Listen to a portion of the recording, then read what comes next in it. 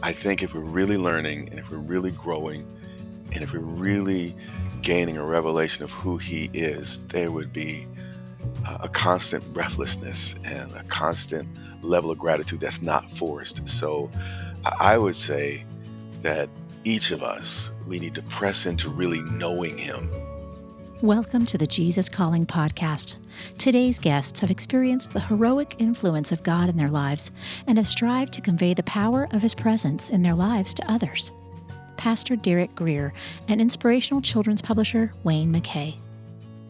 While he was growing up, if you would have asked Dr. Derek Grier what he would do for a living, he admits that being a pastor was the last thing he thought he'd do, and yet he defied expectations by becoming the founder of Grace Church, named by Outreach Magazine as one of the fastest-growing churches in America. As an introverted young person, Dr. Grier relates how he overcame his aversion to groups by understanding how he is uniquely wired to connect with others. He shares about his troubled youth and how an encounter with God changed the direction he was headed. He also passes on some insight from his new book, When God Stops. My name is Derek Grier. I'm the husband of 25 years to the love of my life. I'm also the father of 2 young men now. I'm also the pastor of Grace Church in Dumfries, Virginia. We're about 30 miles outside of Washington, D.C. And, if I was to explain, who I am and what my passion is, I'd probably say to help people build authentic and dynamic and powerful relationships with Jesus and help folks live lives bigger and more significant than they probably ever imagined. And I think that's the pulse of our ministry. I'm probably one of the most unlikely people to ever become a pastor that you'd ever meet. I wasn't raised in a Christian home. My mother did attend church some when I was a teenager, but on Thanksgiving, my dad would say, what am I thanking God for? He never did anything for me. Now today, he's my biggest fan, and he goes to church himself, and he'll sometimes watch even 2 services, live stream our services here before he goes to church. So a lot has happened in my father's life, but both my parents, they grew up in poor flats in the South Bronx in New York City. They shared bathrooms with all the families on the hall. And both dads, my mother's father and my father's father, left them when they were young. So at 16, my dad, he signed up for the Air Force. So he's a military guy. And he did that to get out of the streets of New York. And he served in the Korean War. And then when he returned to the States, he married my mom. And I have, 2 older sisters and a younger brother. And I guess if I was to describe the ethos of my house, it's probably pretty simple. My parents loved us, but they made it clear that we live in a tough world. And if we wanted to survive, we had to be twice as good, and we had better learn to take care of ourselves. The kids would be out in the street playing football. I'd have to stand at the window 15 minutes, psych myself out to go out in the street. Most of the time, I didn't psych myself out. I learned to play basketball, really with myself. I made the team, but it was hard staying on a team because of just the way I was wired. So again, for me to become a pastor is amazing because of my introversion. One thing that has helped me is I now understand introversion a little differently than I did as a younger person. I was embarrassed by it. The way I have learned to describe it is basically introversion versus extroversion is more about how you refuel. And an extrovert is kind of like the airplane that can refuel while it's flying. I'm a guy that has to land to refuel. And it's not that I'm, not that I can't fly as long or as well as anyone else, but it's just that I need some downtime. So I refuel by being, in a small group. Others refuel, man, they just feed off of others in the room, and that gives them energy. So it's not that I'm a bad person or a weaker person. It's just how I refuel emotionally versus the way others do. And that's helped me not condemn myself and beat myself over it. I ran with kids a lot older than me, and I did things kids my age shouldn't do, and I probably went a lot of places I shouldn't go. By the time I reached high school, I was getting into all types of trouble, and both my parents feared that I wouldn't finish high school. And one day I did something I call kid stupid, and my father told me, hey, all I want you to do is graduate high school and go into the military, go into the army, or do something with yourself, but just find a way to again graduate, and maybe the military would make a man out of you. And the fact that he thought that graduating high school was about the best I could do, it really got me mad. So this was one of these moments where rebellion worked for me. So I turned my grades around to prove that I could chart my own destiny and become my own man. And when I did it, by that time I'd moved back to New Jersey. But an old friend from New York called me, and that person had graduated, and they were at Howard University, and they told me how beautiful the girls were. I mean, went on and on about how incredible the young ladies were at Howard University. So I was at that point, I was like, I have to get into that school. So I applied, and to my surprise, I was accepted. I began to read the Gospels, and in it, I discovered a man that I was just absolutely floored by the person I discovered in Scripture. I don't really have words to describe it. I mean, this guy walked through angry crowds unarmed, calmed storms with a word. I mean, he didn't flinch when he was standing before Pilate. And I mean, the strength of Jesus was amazing. And then at his weakest moment on the cross, he still forgave. And after months of reading, I finally concluded that, you know what, this was more than just a man. And I gave my life to Jesus Christ. And what really captured me, his message was phenomenal, though I didn't quite understand it all. But what captured me was his character. The character of the person of Jesus he captured me. He became my hero even before he became my Lord. I met my wife actually doing a favor for two lady friends of mine, and they went into the beauty supply store, Sally's Beauty Supply, and I got a little impatient. It was real hot outside, and I decided I'd go in and check on them, make them come out. And I went into the store, and there was this beautiful young lady standing there in a pink smock, and I'll never forget it. And we met that day, and the rest is history. We started church on 14th Street. At that time, it was the center of prostitution and drugs in the city. And that location shut down because of a lack of funding. Most of the folks that came to our services were from the homeless shelter right on the corner.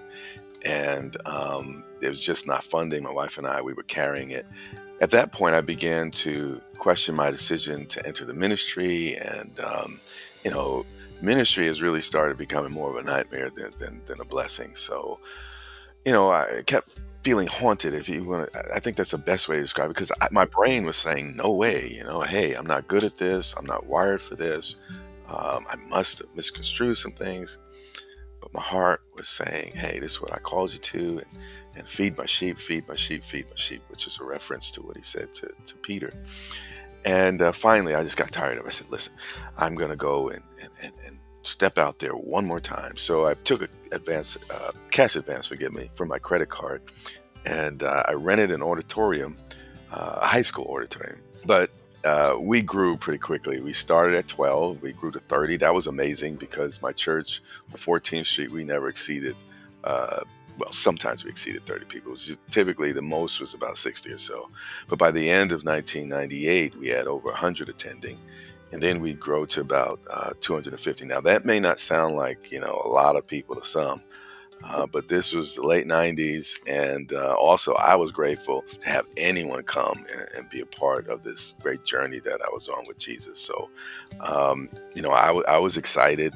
And then in 2007, we moved to an economically challenged small town, about maybe 10 minutes from the high school, but it was in a small town of about 5,000 people, and we built a 300-seat sanctuary. The rub was most of the people from the high school didn't come. And a lot of the reason was the blight in the area. But I think another part of it was probably my poor leadership. But I felt an assignment to, not just reach the wealthy. I really had a desire to reach folks from disadvantaged means. And we grew to 4 services. It was overwhelming, that 300-seat sanctuary was serving over 1,000 people on a weekend. And then in 2012, we built a 1,000-seat auditorium right across the street. And our thinking was, you know what, we'll probably be in this building for, the next 25 years, and we'll only need one service. But by the first service, we needed two services, and then we expanded to three. And, people ask me, well, how did you grow your church? How did you do that? I don't really think I grew my church as much as my church grew me. Doing life with people, loving folks, good times, bad times. And especially being out at front, it really causes you to have to grow at a different level and pace than you would otherwise. One of my biggest surprises in ministry was my fear was I am not only a teacher, I love Jesus and I love his truth. I love his word. And my fear was that there'd be so much pressure on me to compromise the message in order for us to grow. But I found quite the opposite, that, you know, if you're true to the message, folks are hungry. And, yeah, people have their arguments, etc. But if if you begin to really communicate God's truth caringly, consistently, and clearly, hungry people will be the path to your door because people want to know God. They're not just interested in being part of a club. They're not really interested in dumbing down or having the message dumbed down as much as people desperately, these times, it's very, very dark out there. People need the Lord. And that's exactly what many folks want. So, God, though, I don't know why he trusted us, but I guess he saw our motivation, and we learned how to do things over time in a way I think that pleased him. But it wasn't because we were a better church or a more passionate church than any other group of people. I just think it was his mercy. Every morning, I typically go for a walk for 2 miles, and that's my quiet time. And it's just my routine now, and I'm expecting it. And that routine has helped me. And some people are fueled by being around people. I'm the opposite in that I get tired. I know everyone has to refuel themselves, but I really have to refuel myself. Otherwise, I'll start withdrawing. I will end up quiet when I should speak. And when you're a pastor, you're in situations where you're not speaking to them. You can find yourself in trouble. So I've learned that I have to keep myself fueled up, fired up, and pay attention. I don't do it perfectly, even with the walks in the morning and getting into the Word. Again, when I'm weak, he's strong, and he designs us. Some people in this one area, they really need the Lord a whole lot. Other people, it's another area. So this just happens to be my area, and he's been good. He's been faithful, though. Dr. Grier reflects on how allowing God to push him beyond the limits of what he thinks he can do helps him grow as a person and a pastor. He shares a passage from Jesus Always that talks about how God is looking to expand our joy by growing us into what we're ultimately meant to be. He also shares the premise behind his new book, When God Stops. I have chosen to keep allowing God to kind of push the envelope in my life. So if an opportunity presents itself and I just have a green light in my heart, I've learned to take those and to step out into them, because in those moments of need, especially when something's new, you're not good at it yet, and you really, really need God. But what happens is when your life is real predictable, everything's going just the way you think it should and as planned, it's really easy to get caught up into what you uh, already know versus really pursuing new insights and revelations. This is Jesus Always, September 13th. Your life is a precious gift from me.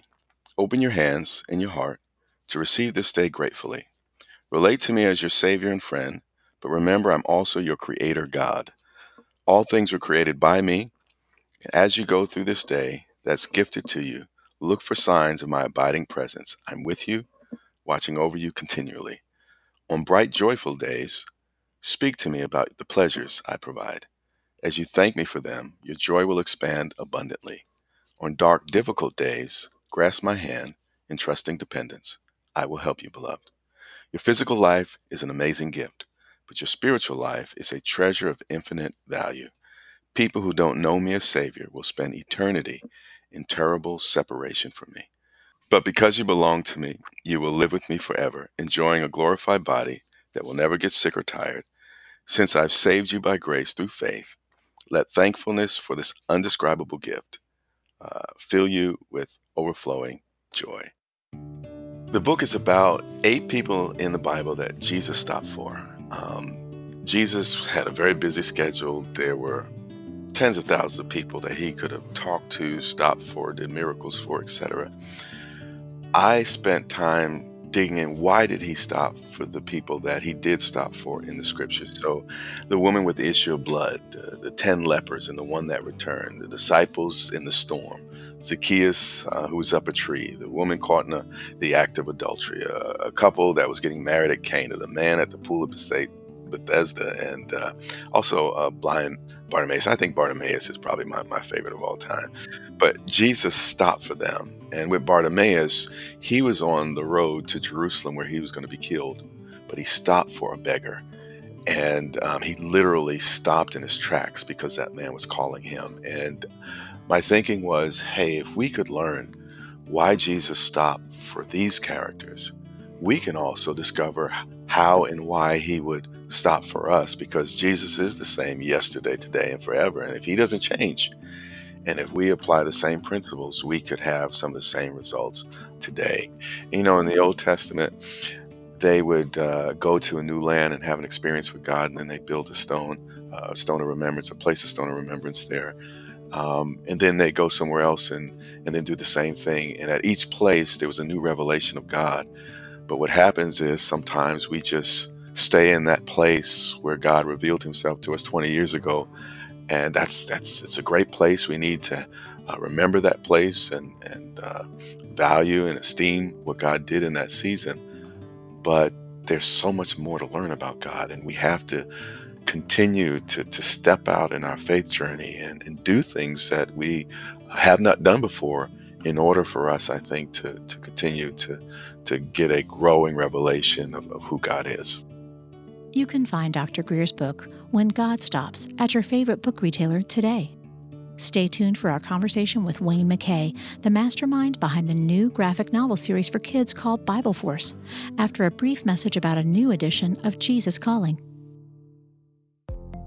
Jesus Calling has a wide array of book styles for all types of readers. Now, there's something new that's designed to appeal to the men in your life. The same beloved Jesus Calling content now comes in a leather-soft, yet durable slate gray cover that is perfect for the man on the go and makes a great gift for dads, uncles, brothers, whoever that special man is in your life. Check out the new gray leather soft edition of Jesus Calling today at JesusCalling.com or wherever Christian books are sold. Motherhood. It's a journey like no other, teeming with love, unparalleled dedication, and moments that pierce the very essence of your soul. It's a trek that demands to be celebrated, lauded, and embraced in its entirety. Celebrate the moms in your life this Mother's Day with 2 beautiful gift books, Jesus Calling for Moms by Sarah Young and Grace for the Moment for Moms by Max Lucado. These heartfelt devotionals will remind the moms in your life just how special they are. Jesus Calling for Moms and Grace for the Moment for Moms are available now where all books are sold. During times of transition and unknown next steps, it's more important than ever to cling to the promises of God and to tune your ear to what Jesus has to say. Jesus Calling for Graduates is an encouraging compilation of 150 devotions from Sarah Young's brand. Grads will find topics such as discerning God's will, self-worth, trust, support, and much more. Jesus Calling for Graduates is perfect for both high school and college graduates as they embark on the next chapter. Look for a special custom edition of Jesus Calling for Graduates, available exclusively at faithgateway.com.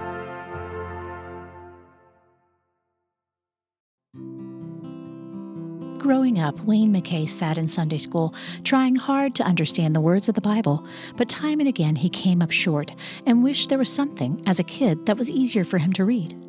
As an adult, Wayne made it his goal to create inspirational products for kids, and along with a colleague named Peter Hicks, they launched Bible Force, a visual version of the Bible they always wished they had when they were little.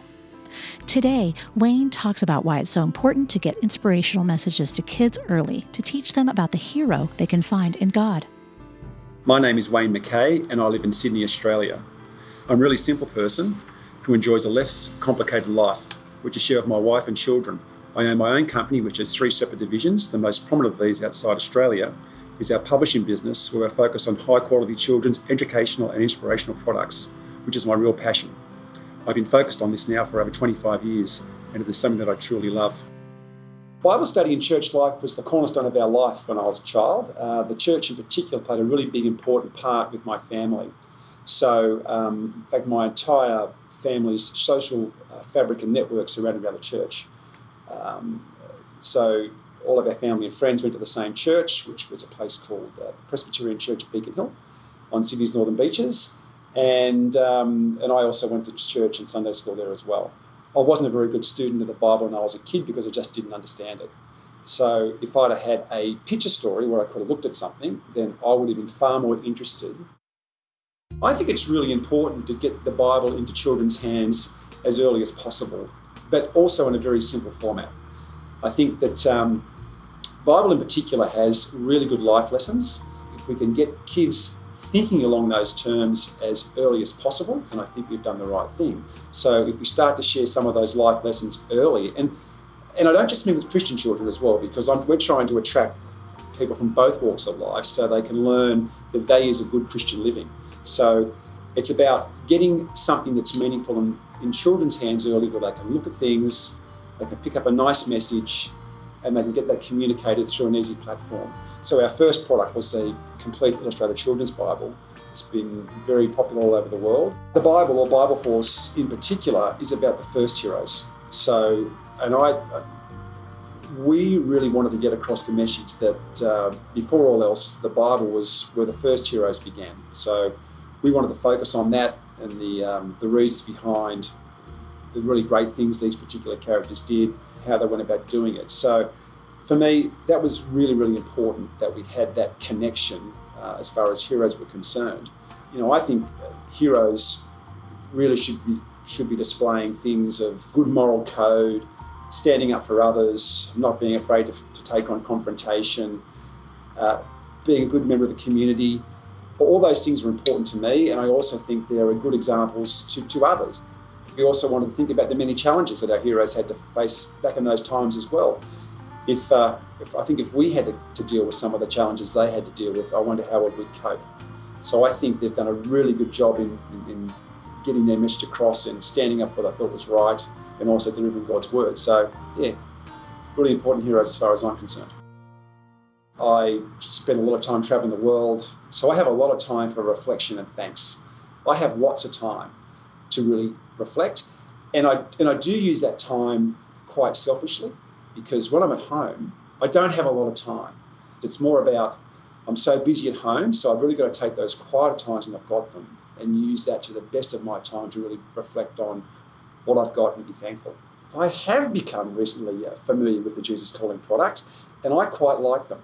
I see them as a daily kickstart to your day, and I think it's really important. And since I've been reading them, I can relate them to my everyday life, which I think is really important. And this is from the March 29th quote. And I think this is really relevant to a whole raft of things just in life in general. And this says, stop trying to work things out before their times have come. Accept the limitations of living one day at a time. When something comes to your attention, ask me whether or not it is part of today's agenda. If it isn't, release it into my care and go on about today's duties. When you follow this practice, there will be a beautiful simplicity about your life. A time for everything and a time for everything in its time. A life lived close to me is not complicated or cluttered. When your focus is on my presence, many things that once troubled you lose their power over you. Though the world around you is messy and confusing, remember that I have overcome the world.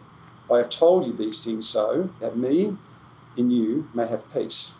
And I think that's a really relevant statement because, there's so much going on in our lives, whether it be work or school or other commitments or social media. There's just so many distractions. And this, to me, is all about prioritising things. It lets you know there's other people in your life that you can depend on other than yourself. And I think that's really important. To learn more about Bible Force, please visit BibleForce.net.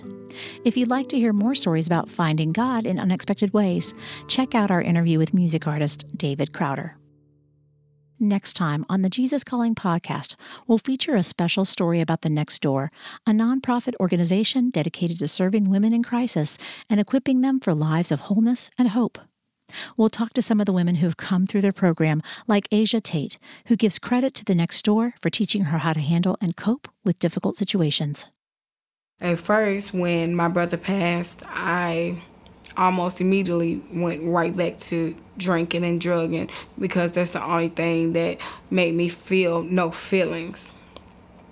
But once I walked through the process of the Next Door and I was able to process his death a little more day by day and to gain a relationship with God and understand why God does things, he does things for the greater. Do you love hearing these stories of faith weekly from people like you whose lives have been changed by a closer walk with God? Then be sure to subscribe to the Jesus Calling Stories of Faith podcast on iTunes, Stitcher, or wherever you listen to your podcasts. If you like what you're hearing, leave us a review so that we can reach others with these inspirational stories. And you can also see these interviews on video as part of our original web series, with a new interview premiering every other Sunday on Facebook Live. Find previously broadcast interviews on our YouTube channel, on IGTV, or on JesusCalling.com/video.